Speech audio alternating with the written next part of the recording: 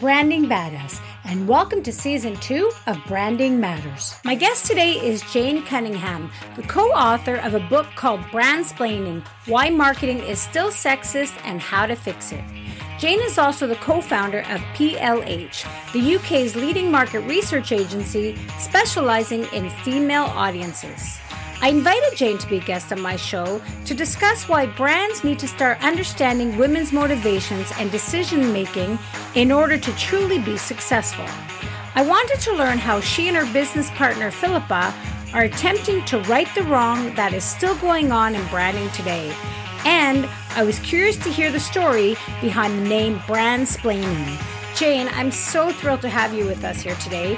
Welcome to Branding Matters. Thank you so much. It's great to be here and lovely to see you again, Jodie. Oh, it's lovely to see you too. I'm so impressed with what you're doing and about your book, and I want to talk about all of it. You know, it's interesting when I'm researching guests for my podcast, and a lot of people that are in the ad world, especially the leaders, whether they're owners or creative directors, they're all men. A lot of them are. I've had a couple of women on, and yourself included, but it's mostly male dominated. So do you think that affects how brands are going to market? I mean, we're going to talk about your book and brandsplaining, but do you think that might have a reason for why there is that imbalance in the way brands? Sure, yeah, definitely. I mean, I believe in the US only about 11% of creative directors are women, and it's higher here in the UK, 35%, but still male dominated.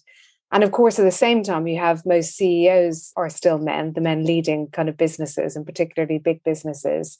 So even if you do have a female marketing director, and there are now quite a lot of female marketing directors, she's quite often stuck between the male lens of the creative director and the male lens of the CEO, struggling to help them understand what it is that women really want.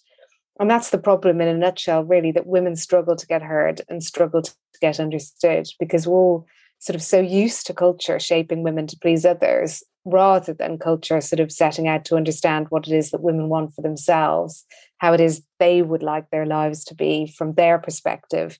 And invariably that therefore limits brands' ability to connect with them.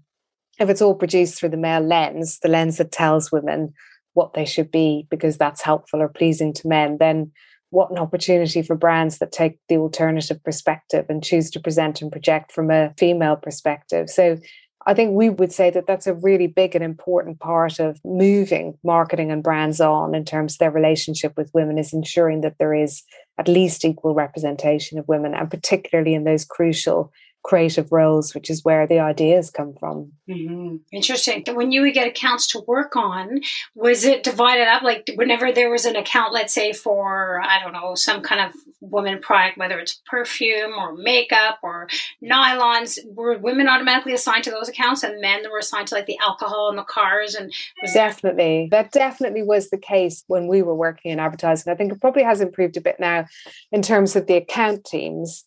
But it is still the case that once you get to the creative process, it is male dominated. But we were certainly always assigned the sort of, the tampons, feminine hygiene products, household products. Were you a fan of Mad Men? Did you watch it there? Yeah, it was great. Yeah. Yeah, I love that. Well, it just reminded me as we're talking about, Peggy Olson would get like the pantyhose accounts, right? Yes. It just made me think of it when we were talking. So yeah, well, that definitely resonated for us, even watching Mad Men, which should have been wildly out of date by the time we watched it. But of course it wasn't. Of course not. I know. Isn't that funny how that is? Yeah. Yeah, crazy. So let's talk about, we're talking about men and women. And right now we're living in a time where there's a lot of blurred lines and gender definitions really have changed a lot, right? Now it's they. I have two teenage children. When they talk about their friends, they don't say he or she, they say them, right? Yeah. There's always this blurred definition. So do you feel that brands are keeping up with that? And how do you think they've changed as the terminology and the vernacular has changed? I think brands struggle, like lots of people do, to understand where people are at in terms of gender blurring. And it's very early days. Certainly the younger women that we speak with are in the main dedicated to the idea that gender is a construct and that it can be and generally is a very limiting set of ideas, in particular for women. However, how that gets played out in terms of what women buy and what men buy is yet to really come to fruition. I mean, there are gender neutral brands, particularly in clothing and to an extent in beauty, but in clothing in particular, it's pretty notable that most of the stuff that is called gender neutral or ungendered is actually male clothing. There's very little about it that you would associate with female clothing. What is true to say, despite the fact that it is pretty nascent in marketing, is that all audiences of women, young, old, midlife, they're all conscious and much more outspoken than ever about marketing that diminishes them in both the sort of overt ways and in the sneakily sexist ways. So social media has given them an opportunity to voice this because, of course, it disintermediates the male editor, which has been so dominant over the last however many hundreds of years. So that is certainly something that women are much more outspoken about. Gender blurring for us, and in terms of the research we do, feels like something which is much more commonly understood and taken on board by the younger audience. The older audience still tend to be pretty bewildered by the whole thing. Oh, yeah. You have children too, right? How old are your kids? I have two. Yeah, I have a 15-year-old boy and I have a 12-year-old girl. Okay, so similar. So are they very much in tune with that? Oh, yeah. I mean, there are bear traps everywhere. And I love that. I love the fact that they're so conscious on other people's behalf. Mm-hmm. I think what they have is a genuine understanding of just how important language is, which is one of the things that I think has been an important part of the work that we do, is trying to help the marketing people understand that there is a lot in the minutiae, in the little details of what gets played out in marketing, which is unhelpful or diminishing or limiting. And I think that's something the younger generation have really taken on board, that language is vital. It is really important and it does have impact and it can be very harmful, and that you need to be careful what you say. It's a great thing. It's a great development. Yeah. Even if it does mean I get into hot water. Oh, yeah. All the time. I do too. No, it's funny. I want to back up for a second. You talked about clothing. I work in the clothing world, right? I sell clothes to my customers, and I've been doing this for 20 years. And when we started, most styles were unisex, right? That's what we called it. We called it men, hoodies or jackets or whatever. And there was a huge demand from our clients where they wanted men's and ladies styles, because what they used to do is they would take a men's, let's say a golf shirt. I sell 1 million golf shirts. And they would take the men's and they would get an extra small, but it still didn't fit right. So there was a lot of demand for women's styles. So it took many years, and now here I am over 20 years later, everything comes in men's and ladies styles, right? Ladies cut and men's cut, and it's great. Well, now you talked about that, and I read an article recently where now there's a demand for non-gender specific clothing again. And I'm kind of going, well, wait a minute. I was there and there was a complaint and we call it unisex, and now they want it non-gender specific. So it's like, I'm not sure where that's going. And I'm curious to know your take on that. Well, I suppose one of the issues that constantly arises when it comes to things being non-gendered is that quite often what that means is male. The default thing is, well, therefore it's male. So like you described, the shirt is default male. Yeah. And then the extra small is supposed to be for women, but it's not actually. But it's boxy. Exactly. So provided within this sort of unisex, gender neutral model, there is room for diverse shape, whether that is female shape or male shape or big or small or whatever it is, whatever it is, then that's okay, isn't it? But the issue for us, I think, is that so often, and that wonderful book, Invisible Women, which you may or may not have read, which is a brilliant book, which demonstrates how the whole of our economy, of our science, of our medicine is really based on understanding men and what it is that they want and need, and giving them what they want and need, and then doing a sort of pale version for women, that's the sort of mode and the model that gets adopted. So I think that's what I think, is that quite often it's just an excuse for making something right for men and then not doing anything for women. And if that's the case, then obviously that's profoundly unhelpful for women. Yeah, I agree. So let's talk about your book, Brandsplaining. I love the name. What inspired you to write this book, and how did you come up with the name? Well, the name, you'll know mansplaining, presumably, the term mansplaining, which comes from that wonderful essay, Men Explain Things to Me, which is where the author discusses the drinks party that she goes to. And she'd written this incredibly sort of erudite book. And she'd actually written many books, but she turned up to this drinks party at which this man proceeded to describe her own book at her. So somebody said, you should read it. And he said, oh, yes, I've just read this wonderful book, and started to tell her all about her own book. And she kept trying to interject, saying, that's my book. I wrote that. And he ignored her. And eventually he sort of heard her. He mansplained her own book to her, basically. And we really love that story, because for us, it really helps sort of encapsulate what we feel is at the heart of the problem in marketing still, which is that brands continue to assume that they are in charge of the relationship with their female customers in the same way he assumed that he could explain to this woman her own book. That's why we called it brandsplaining, really, was to try and sort of sum up what we think is wrong with the nature of the relationship that brands and brand owners assume they have with their female customers. That's interesting. I love that. Can you give an example of how a brand would be in charge of a woman? Well, we talk about the culture generally seems to be in the business of telling women how to be and what they should be. And so for little girls, that means being soft and being affectionate and being good with animals and caring. For young women, it's about being very focused on your appearance and ensuring that you're sexy and alluring to men. For women with children, it's about being the perfect mom. And then for older women, it's about disappearing because you're no longer needed. You're sort of redundant, I guess, as far as the male lens is concerned. And so the ways in which marketing sort of crystallize those ideals is that you see it in toy marketing, where babies and animals and soft colors like pastels are used to target little girls, where the sort of plethora of makeup and hair care and beauty brands targeting women, and even greater quantities in terms of what young women are consuming, telling young women how they look is what matters. And then, of course, there's the perfect mom ideal. That's my dog. That's okay. That's sorry. Okay. Something fell in the background. Yes, so sorry. You know what? It's okay. I've had many dogs and kids jump in on my podcast. It's funny. So this is real life, right? I've got a new puppy and an old dog. And so the old dog is trying to teach the new puppy a few lessons.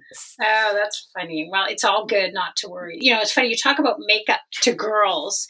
And so back to children for a second. My son, I don't know if you know this, he's a drag queen. He does drag. Really? Okay, cool. So, I mean, makeup is a big thing for him. And it's interesting because he's shown me, especially on Instagram, and you're seeing men wearing makeup now, brands that are sort of targeting more men. So are you seeing that shift? Or do you still think we have such a long way to go? I think it's still pretty at the beginning of its journey. I mean, I think there are some brands which have done really great things, obviously, over the last 10 years, which is part of the reason for writing the book now, I guess, is that there do seem to be brands that are really trying to do things differently. And it started, I guess, with Dove. And then you have brands like Always from Procter doing a really brilliant job, trying to sort of deconstruct ideas of shame around menstruation and obviously shame about being like a girl. So all of that stuff is genuine progress. And there are lots of beauty brands which feature, as you say, men as well as women, and just assume that men are wearing makeup in the same way that women are wearing makeup, and they don't make a big deal out of it. But we would say there are still too many brands who are, in their effort to appear fempowering or feminist or using feminism as a sort of method for selling, are really just doing the same thing as the brands used to do in the past, which instead of saying be thin, they're saying be brave. Instead of saying be pretty, they're saying be the boss. It's all the same stuff, which is you're not good enough, change yourself, be better, lean in, you're just not good enough as you are. And that for us is really problematic. And of course, there's still a lot of the old kind of reconstructed stuff out there as well. So you still have lots of brands out there telling women to be thinner, be blonder, be whiter. And you still have, particularly through the unregulated channels like social media, highly sexualized representations of young women, and often very young women, which is an actual regressive step in social media. Like feminism generally, it comes in waves, doesn't it? And it can often be 2 steps forward, 1 step back. Some of the developments like social media have been brilliant in one way, but they've also been terrible in another way. Yeah. It's interesting what you said about younger generation. I think you're absolutely right. The name escapes me right now, but there was that brilliant movie that came out, and I know it was very controversial. A lot of people talked about it. Do you know the one I'm talking about, where they had those young kids in France, and it was this young girl specifically, and she wanted to be a part of this girl group, and it was very sexualized. Do you remember that? There was so much about it. Yeah. All over the media. People were complaining and quitting Netflix, which is kind of interesting because I watched the movie and it was a commentary on that exact thing. And it actually was saying how bad it is and how younger girls, these 12-year-olds, are being sexualized younger and younger. Yeah. And social media has a big impact on it. Do you know the movie? And it is, and it is. I do know the movie you're talking about. It's one of those terrible dilemmas, isn't it? Because you say to a young woman who is, in her words, if I want to go around in a highly sexualized manner, behaving however I want, then that's my choice. But it's not really a choice, because it's part of this superstructure, isn't it? Which says, and which has been telling girls and women for years and years, that in order to secure a approval and patronage, you have to be sexy and alluring to men, and that's the way to achieve security. And in particular, I guess, in a more traditional context, achieve marriage and children, that's sort of deeply embedded in our culture. Yeah. And quite often girls, without understanding that sort of superstructure and without understanding that big and broad context, can justifiably say, well, I'm just doing what I want. Why can't I do what I want? We were discussing Billie Eilish, her Vogue cover. Yeah. And I'm sure Billie Eilish is doing this in an incredibly sort of knowing way. But at the end of the day, for women who have been sort of battling not to be imprisoned by these sort of perfectionist narratives, to see somebody, a young person who is so amazingly sort of confident and has been so good at seeing off the pressure to be, this sort of younger Britney Spears, it feels sad. It does feel like a regressive step somehow, not necessarily for her as an individual, but generally just does feel sad. You think, well, that's a shame that that's the direction that's been decided on. Yeah, it's interesting, the pressure, and you wonder where it's coming from. And talking about your book, what are some of the principles of your book? The book is in 3 parts. So the first part is about where marketing has come from, which talks about those sort of deeply embedded cultural norms, which suggest that women need to be a particular way in order to succeed in life. And the second part of the book is really a sort of data-led analysis of where we are now. So we did a big study of 14,000 women across the world. We did a really big content analysis of ads in the US, the UK, and in Australia. And what all of that suggests is that, yes, things have changed, we have moved on, but we haven't moved on enough. And then we set out some principles in the third part of the book, which take us to what we hope would be a better place, and a place where, marketing can be genuinely sexism free. We talk about brands like Bumble going into the dating app market, which felt very predatory, very undermining for women, and doing something completely different and putting women back in charge, and hugely successful as a consequence. And obviously Whitney Wolfe just kind of hit the NASDAQ, and very impressive. Do you know her story of why she started Bumble? No, I don't think I do know her story. This is great. And it ties in perfectly with what we're talking about. So she used to work at, and I want to say like either Match.com or Plenty of Fish or one of the other ones. And something happened with one of her bosses. And don't quote me on any of this, anyone who's listening, but I read her story. She was quite young. She was working there and she was sexually harassed. And she couldn't, I think it was like someone in a very leadership role who had a lot of power over her. And so she said, screw this. And she went out and became her own entity. And you're right. And now she's hugely successful. Well, so often these female-run brands and founded brands do come from a personal experience. So we talk a lot about female-made brands and how their experiences often within their categories have led them to develop newer and better ways of talking to women. We talk a lot about the need for masculinity to move on, and that it's very difficult for femininity or femaleness or female marketing to move unless the masculine can do the same. And that if you look at marketing that targets men, which is most often sort of, I guess it comes out of all the old, typically sort of macho masculine paradigms that have been there for years. It's about being powerful. It's about being strong. It's about being separate from people. It's about not having feelings or emotions. It's about being in charge. It's about better, faster, stronger. There is a sort of very narrow and limited palette of communication styles and approaches which target men too. And of course, the more that marketing cements those ideas of masculinity, the harder it is for femininity or femaleness to move and to broaden and to be more diverse. It continues in that sort of binary way, which is pretty unhelpful for men, but particularly unhelpful for women. Mm-hmm.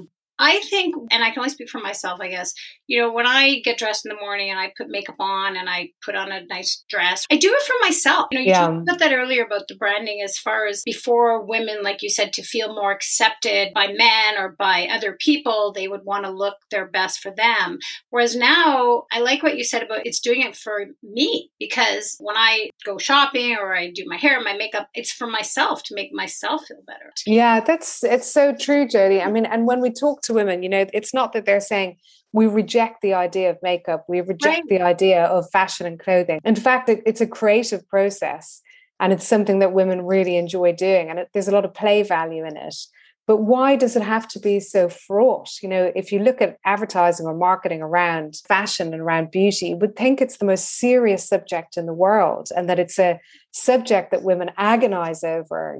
Look at my crow's feet. Oh my God, I've got a gray hair. This isn't the way women feel about the way that they look. Or if they do, it's only because marketing is telling them that that's how they should feel. And in fact, as you say, what women enjoy doing is getting out their makeup, and it is about play, and it is about self-expression, and it's about creativity. And there's nothing wrong with that. And there's nothing harmful or diminishing about that. Right. And what about touching on the femininity aspect of it too? Do you think women can still be feminine and express their femininity, whether it's through flowery clothing or whatever, and still be strong and powerful? Do you have to be a woman pretending to be a man in a man's world to be successful? Or can you just be a feminine woman and wear high heels and still be empowered and strong and successful? Well, exactly. I mean, I think the biggest problem with this sort of lean in model and this idea that it's about being powerful and strong, which are really sort of masculine words, I guess, or traditionally very masculine words, is that quite often most of the stuff that gets labeled as fempowering is really about saying to women, be more like men. What it's not saying is all kinds of ways of being are valid and have something to contribute and matter and are important. And you can choose from that whole palette which you want to be, whether you're a man or a woman. The problem is that the default, again, as we talked about right at the top of the conversation, the default is the masculine. Mm-hmm. That's what's important. That's what matters. That's what's serious. That's what counts. And therefore, if you want to be taken seriously and you want to be important, you need to mirror all of that sort of classic sort of masculine way of being. And so, yes, women can be feminine. Of course they can. And so can men wear flowery dresses if they want to too. Exactly. And that's okay. Thing I was going to say, and it goes the other way around too, right? Whereas if you want to do that, that shouldn't reflect who you are and how you're or what your skills are or whatever. And why should men be limited? And in fact, their palette is even more limited, isn't it? Because the sort of inherent in the notions of masculinity are unchangingness, being sure, being rock steady, never changing your mind, knowing exactly what you're doing all the time.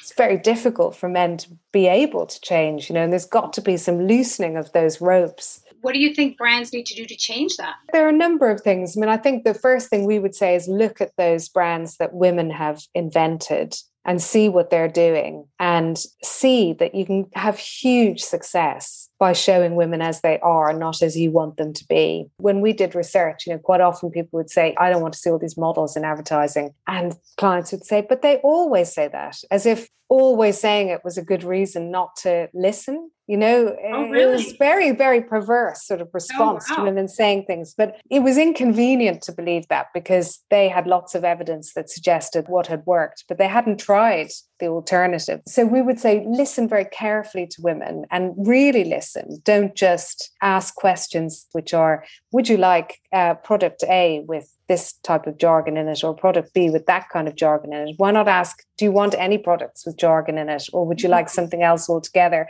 So ask the questions differently, kind of properly listen to women. There's lots to be learned from looking at what's happening in culture more broadly and what it is that women are watching. So they're watching Working Moms and Motherland. They're not watching programs which set out the kind of perfect mom ideal, and younger women are watching Moxie. They're not watching films which are setting them out to be these sort of perfect little good girls. So taking inspiration from culture more generally, we think is important. That's very powerful. And I think you're right on the money. I think it has to be done. Otherwise, how are brands going to stay relevant, right? Because women ultimately are becoming more and more the consumers. And probably when you think about it, women probably were consumers all along, but now they're having more of a voice versus being told what to do. Now they're sort of making their choice and saying, okay, well, we want to align ourselves with this brand. I mean, we talk a lot about branding and about connecting with your audience. People want to buy and do business and connect with brands that align with their beliefs. So if a brand is not going to give you the opportunity to feel strong and empowered, then you're not going to align yourself with them and ultimately buy your products from them, right? So I think brands need to step up more. So I see it happening. I mean, I definitely see it in advertising. I see it on social media, but I agree with you. I think now more than ever, there's been such a shift. That's why your book really appealed to me, because I think there's going to be a lot more changes coming. Would you agree with that? Oh, yeah, definitely. I mean, it feels like there is a genuine sort of tipping point in play now. And I think COVID, even though it has been terrible for a lot of women in terms of the impact on their jobs and their lifestyles and, having to suddenly take on lots of responsibilities back in the domestic space that they hadn't had to for years. But it's demonstrated that actually the roots are very shallow in terms of progress. And I think women are feeling quite angry about that, and they're properly sort of, certainly in the research that we do, angry about the fact that so little has been done on their behalf to ensure that they can contribute in the way that they want to. Now that the sort of genie is out of the bottle and social media has allowed that genie to get out of the bottle, there's no putting it back in, really. So brands are going to have to respond. And the brands that we talked about, those female-made brands, have an indirect impact as well. It's not just the direct impact on sales in the market. The indirect impact is that they make those other brands look really old-fashioned. So you have brands like Third Love coming into the market, and saying, look, it's all about comfort and we're going to have half cup sizes. Why do you have to have only full cup sizes? That's ridiculous because women's breasts aren't like that. And then, Victoria's Secret is in massive sort of free fall because it's so, disastrously sort of male lens and so out of step with where women are. And then obviously doing this sort of pretend fempowerment thing now sort of at the last minute, while at the same time selling all that sort of scratchy nylon sort of soft pornography stuff. Not a big fan of Victoria's Secret, are you? No. And then, I guess that there's a market for Victoria's Secret, but at the end of the day... You know what? I don't think there's anything wrong with lingerie. Again, it's no. sexy and you want to wear it for yourself. Yeah. Well, Victoria's Secret, if you think about that catwalk model or that catwalk show, it is the most brilliant encapsulation of the good girl narrative. All these women prior to the show, making themselves thinner, their bodies harder, trying to look more and more beautiful. They get to the show, they're trotting up and down in the lingerie, looking fabulous. And then the best, and they're called angels, good girls. Could there be any good girl than that? They've got wings. And then what happens at the end of the show? The best angel gets to wear the wedding lingerie. It couldn't be more sort of explicit what it's doing, but women are rejecting it. They're rejecting it because of that. It's just out of date. Yeah, definitely. Okay, I know you have to go, but I have one more thing I want to talk to you about because this is so interesting. I love talking about this. Is how do you feel about the filters and lenses that are now all over social media? Because I think there's a difference between putting on makeup and doing your hair, getting ready in the morning. But now you're not even seeing real people on social media because of all the filters that people are doing to make themselves, it's the modern day Photoshop where everybody's doing it. I know. Know what your take is on that.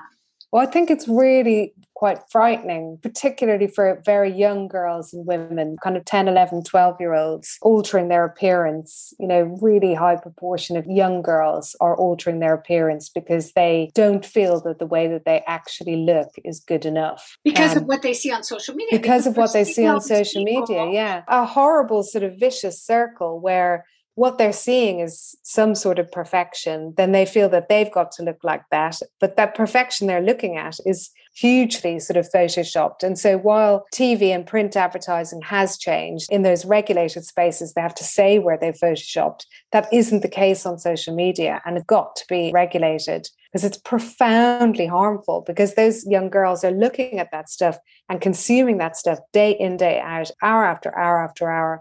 Yeah. And it's an altered reality. These people don't exist that they're seeing. Yeah. So when they look in the mirror and they see themselves as they are, they think they're ugly, and they're not. They just look like people. It's really something. Now I think everything you see on Instagram, or most everything you see on Instagram and then TikTok as well. This is such an interesting topic. Jane, if people want to learn more about you and about what you're doing and about brandsplaining, I'm assuming you're on social media. What's the best way for them to reach out to you?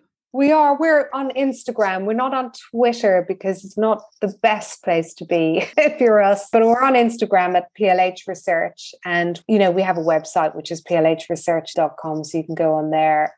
So either of those places are good places to find us. And I'm on LinkedIn. Okay, great. And just quickly, we didn't touch on this, but so PLH is the company that you started. So can you just quickly tell us what that's about? Well, PLH stands for Pretty Little Head.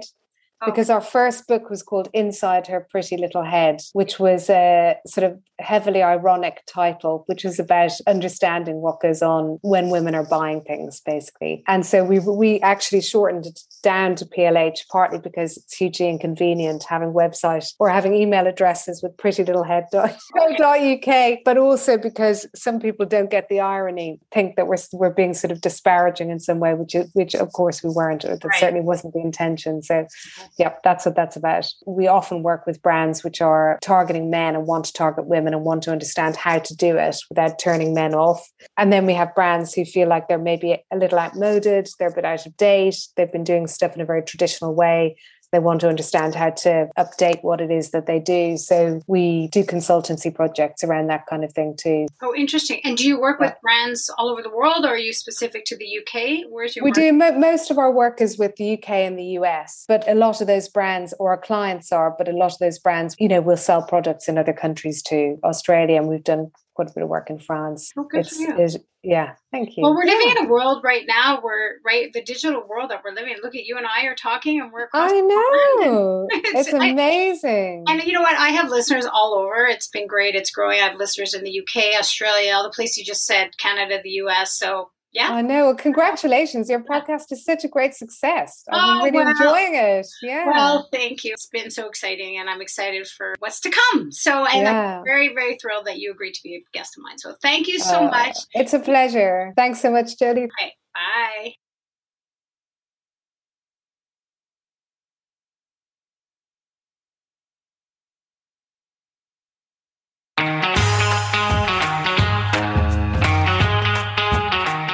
And there you have it. I hope you enjoyed the conversation and maybe learned a few things to help you with your branding. But most of all, I hope you had some fun. This show is a work in progress, so please remember to rate and review on whatever platform you listen to podcasts. And if you want to learn more about me and what I do to help my clients with their branding, feel free to reach out to me on any of the social channels under, you guessed it, Branding Badass. Branding Matters was produced, edited, and hosted by Jolie Goodson, also me. So thanks again, and until next time, here's to all you badasses out there.